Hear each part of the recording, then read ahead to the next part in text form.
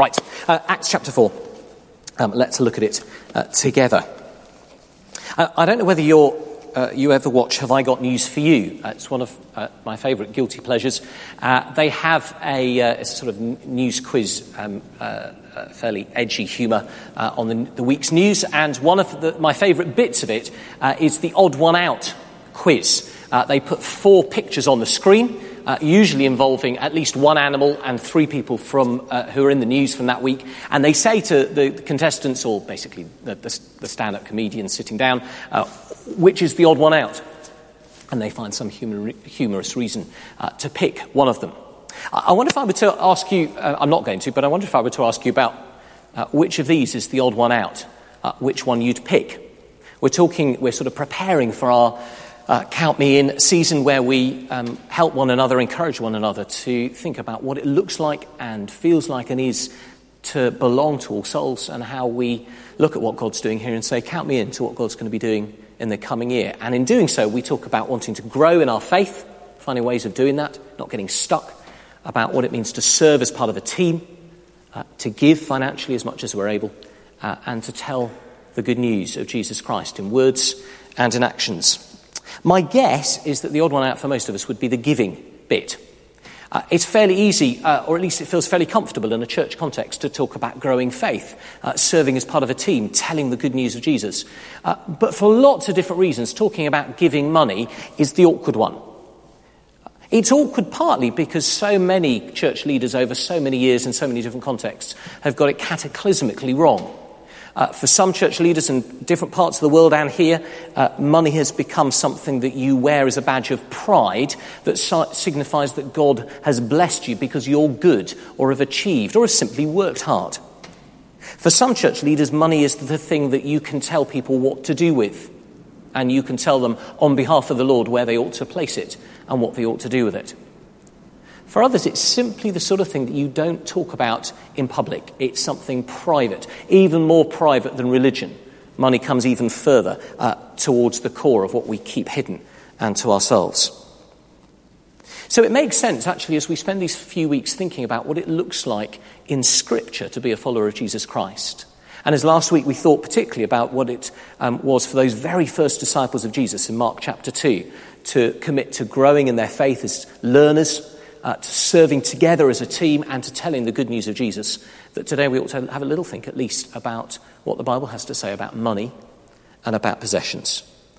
And the idea is to ask whether we can find a healthier relationship with what we own and what we earn, and a healthier relationship with how we might give it, and to whom we might give it, and on what basis we might give it. It's very simple stuff. It's here. I just want to take us through these few verses in Acts and just suggest these 2 things of how it might shape a healthier relationship of us with our money and a healthier relationship of us with our giving. You know the context, Acts chapter 4. It's the very early days of the Christian church. God, in his grace and graciousness, has poured out his Spirit on his people. They've gone from being a ragtag, terrified bunch of friends huddled in an upper room to being those who are beginning to turn Jerusalem upside down and beginning to make an impact on the wider world. They've gone from those who are terrified of putting their heads above the parapet to those who are standing on the street corners, who are preaching to great crowds, and through whom people are hearing the good news of Jesus Christ. And into that, both in Acts chapter 2 and here in Acts chapter 4, we think it's probably Luke writing this, the same person who wrote the Gospel of Luke. This is like Luke part 2. Luke paints this incredible picture, just a sketch really, an outline, of what it looked like and felt like to be the people of God together at that time. And he's immensely practical. He speaks in both cases, in Acts chapter 2 and in Acts chapter 4, of how God's people care for each other and of how they tell the good news. And I'll suggest that the first thing that maybe the most important thing that we hear in his words, here in verse 32, is a healthier way of relating to what we've earned and what we own. So listen to what it says. All the believers were one in heart and mind. No one claimed that any of his possessions was his own, but they shared everything they had. Now, listen, we shouldn't think for one moment that this is somehow a sort of Marxist propaganda document that says there should be no such thing as private property.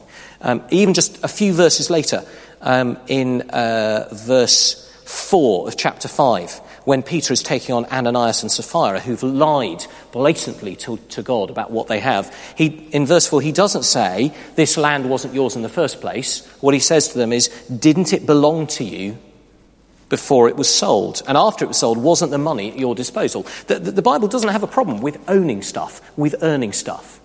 It actually doesn't have a problem with wealth either. There are plenty of wealthy, godly people in Scripture. What it has an issue with is the question we are meant to ask about what we own and earn. See, I think where it goes wrong is that we ask the why question, whereas we should be asking the what question. The why question that we end up asking is, why do I have what I have or not have what I don't have? Why? Either on the one hand, why am I rich? And we ask that effectively by looking at what we have and going, I've earned that. I've worked hard for that. I deserve that. I am somehow better because of it. I am better and have therefore acquired it. I suspect none of us here would articulate that, and I hope maybe all of us would look at that and cringe at the very thought. But it creeps in. It keeps us safe. It makes us feel somehow a little bit secure. I've done this. I should feel glad of it. Or when we look at what we don't have, we compare ourselves with other people and we think, why don't I have what they've got? Why don't I have the same financial security they have? Why don't I have the car that they have or the status and the job that they have? Why? The thing is that the why question leads us either to pride or discontent. And both are things that the Bible warns us against. The dangers of pride and the dangers of discontentment, both of them eat away at us from the inside like an acid. Instead, the Bible suggests we should ask the question, what? What's it for? What's it for? What's God given these things to me for? I think that's what is meant by this thing of them saying that none of them claimed any of his possessions was his own. They all had this sense of being stewards of a gift. Now, they wouldn't have had banks in those days, but the equivalent for us would be looking at our bank balance and saying, what's this been given to me for? Looking at the relative luxury we have in comparison with a world where most of the population of our planet would look on us with sheer amazement at what we take for granted. And we say, well, what's it for? What's God given this to me as steward to look after for? I guess it would be a child given some money to go to the shops, looking at this £10 note that they've got to go and buy some beans and bread for tea, looking at it and going, I've done pretty well. This is, I've earned this. I've been given it. I've earned the trust to go off with. I'm going to put it in my pocket, and they forget entirely what it was they were given it for. Whereas actually they've been given it as a steward to go and buy something that's needed. It's got a job to do. Money and possessions in the Bible are spoken of really practically. They're given to us as gifts. Yes, a sign of God's blessing. That's not the same as a sign of God's approval, by the way, in Scripture. Blessing and approval are not the same things. God blesses all sorts of people that he doesn't approve of in Scripture. It happens again and again and again. But when God blesses, he does it for a purpose. There's a what behind it. What is my responsibility with what I have? And that leads us to the other half of what I think this has to teach us and what the New Testament as a whole has to say about wealth. And that is to ask the question, well, if I'm supposed to be asking what is this for, then I need to find out, well, what are the sorts of things that God does give to me for me to give away? What might be an appropriate thing for me to give to? What's it for? Well, here, it's very obvious. God's people felt that it wasn't about an institution. Now, we've got to be careful with this, haven't we? The more that All Souls develops as a church, the more it develops and has to develop simply to survive as an organisation, as an institution, as a thing. So we have gone from about 2 years ago not having a policy in sight to having at last count 15 policies. You can imagine the joy that that brings to all of us. Especially to poor Krista, who ends up writing most of them. It's simply the low point of any given week when a new policy needs written. We have to have them. We have to have health and safety policies and safeguarding policies, financial management policies, investment policies, you name it. We have a policy for it. We have to. We're an organisation. We're a charity. We are answerable to the law and to the Charity Commission and to the PCC and to the members of the church. That's right. We have to have structures. We have rotas. We have accounts, we have staff, we have HR, we have health and safety, God bless it. We have all sorts of things that make us an organisation, an institution. But there is nothing in Scripture that says that even the church as an institution is a worthy recipient of money simply to keep it going. That's not why we give, to keep an institution going. And this is a great reminder of this, because there was no institution to keep going back in Acts chapter 4. There was no institution. There were no buildings. There was no staff. There was no mission plan, mission action plan. There was no vision statement. There were no policies, no PCC.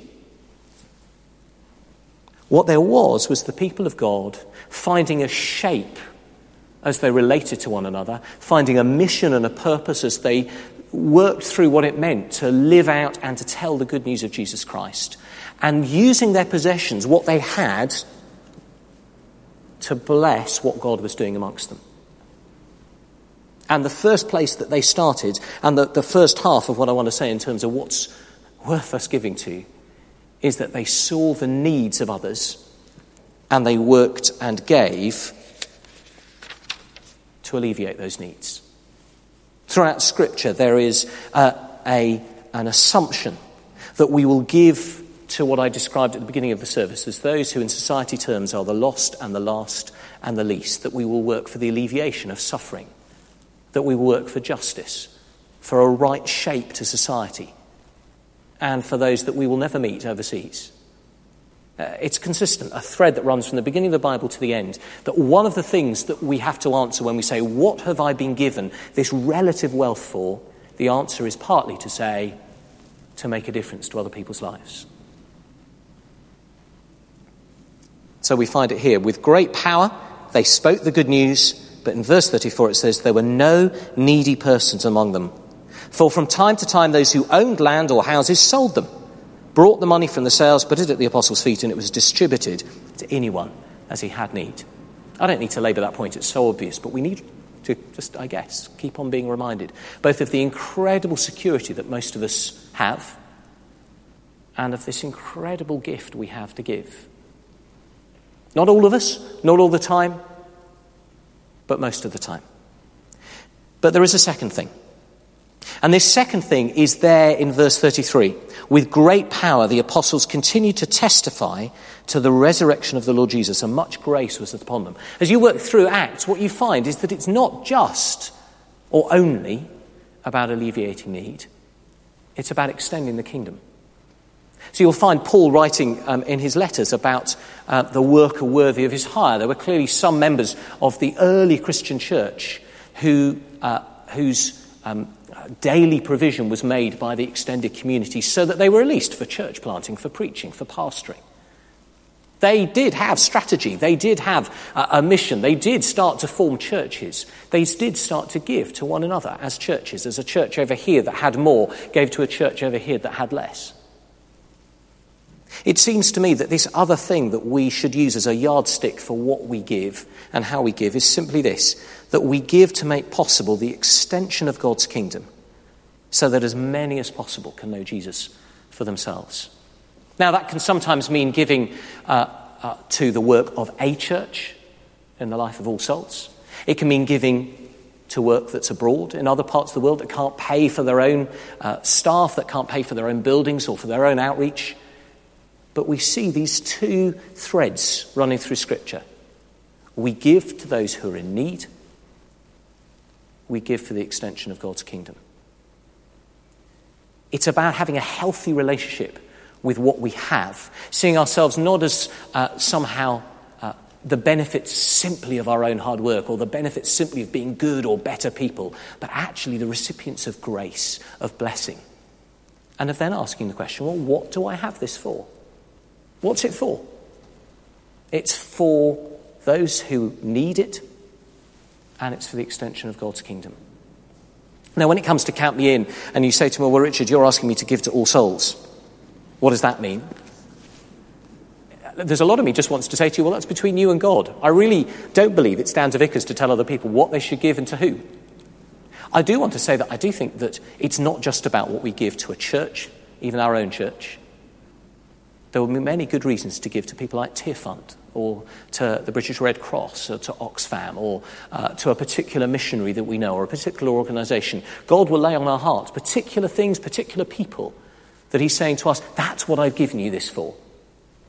You just mustn't miss it. But in terms of All Souls, as I look ahead to the coming year, well, I want to very quickly just name 3 things. Maybe one of them will particularly connect with you. I hope all of them measure up to this yardstick, this pair of yardsticks, of alleviating need, serving those who have less, and of spreading the kingdom. The first is that we want to go on making a difference through supporting those who are in other parts of the world who simply could not afford to do what they're doing by themselves. I had an email just a couple of days ago from Joshua Opondo, our friend in Kenya, who's an ordained minister in the Anglican Church there, who works has worked for years on no salary at all. Recently has just started getting a tiny stipend from the church in Kenya, who he, with his wife and his little kid, have taken on scores over the years of orphans, even though they themselves have nothing, and have seen them through school, which costs, and have seen them into adult life.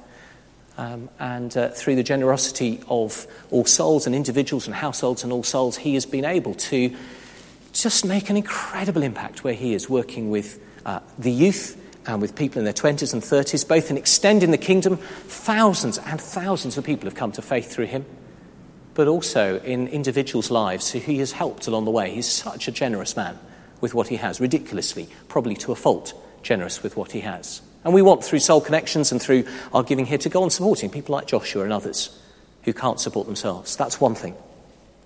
A second thing is that we're committed over this coming year to employing a full-time director of youth and children's work here in All Souls. One of our greatest responsibilities as the people of God is to go on passing on the faith to the next generation, to the generations that are to come. Across All Souls, there are roughly 250 children and young people who come to church once a month or more. That's a ridiculous number. There are 80 adults who are involved in our children or our youth work. We simply are at and beyond capacity for what we can sustain and resource and move forward. We don't just want to keep going what we're doing. There are so many opportunities for helping the children and especially the young people to reach out to their own friends and make a difference where they are. But that costs. It's no small thing to take on a staff member. We don't want to take them on now and make them redundant in a year's time. That's a big commitment in the long term. And here's a third thing, the final thing, which is particularly appropriate after the interview that we had a little bit earlier on. You'll know that a few years ago we took on the Iverbridge estate as part of our parish, and we took on with it a pot of money that came for the most part from St Stephen's, who'd done the original work there, and from a group of very faithful sacrificial households who've continued to give over those years. We've had 1 or 2 grants. We've had one very generous legacy from Jenny T, who many of you will know. And we have managed, therefore, to do all this stuff that Fee and Topo were talking about, and to get to this point where there are people for whom this has been a real gift of life to them. But I do believe that it's time for us to step up and into what God is calling us to not simply rely on money that has been given in the past or will be given by others, but to take this on ourselves. And therefore I'm going to be proposing that as we head into 2016, that we make it a really significant part of our long-term budget and giving, that we as a church, a relatively well-off bunch of people, should begin to make real inroads into supporting and paying for the work that is done through these community projects. All three of those things are things that we need to take on, and I suggest are worthy of our giving and considering how we might use the money that God has given us. So when we come back to Acts chapter 4, I guess there's two halves to it. One is to look in the mirror and ask the question about our relationship with money. To ask, when I look at my bank balance, at the little I have or the lot that I have, am I asking the why question or the what question? Am I asking, why me? Or why me? Or am I asking, what do I have this for? That will include looking after ourselves, supporting our family, supporting those that we know. But maybe God is calling us to give beyond. And then as we choose to give, let's use this biblical yardstick of caring for those in need and of extending the kingdom of God. And whether it's giving to All Souls and or giving elsewhere, let's use what God has given us wisely and well and make a real difference in the world in which we live. Let's pray.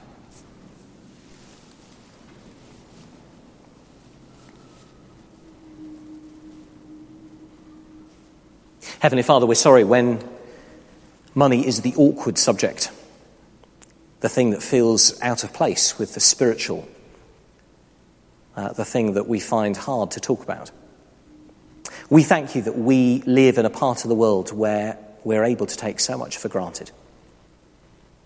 We thank you for most of us, most of the time, the reliance we can place on having enough.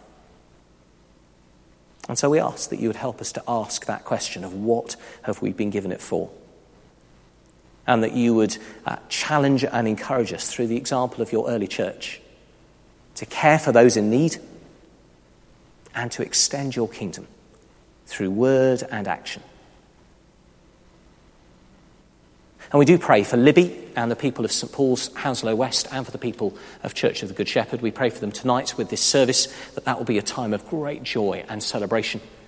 And we pray that as they hear your word and as they hear the words of encouragement from some of us coming in, as it were, from outside, that they will hear the encouragement of your Spirit and walk into their future together with real confidence and with a determination to make a difference in their local communities and to extend your kingdom wherever they go.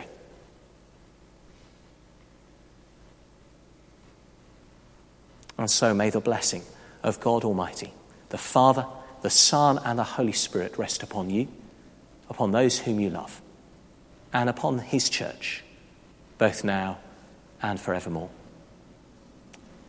Amen.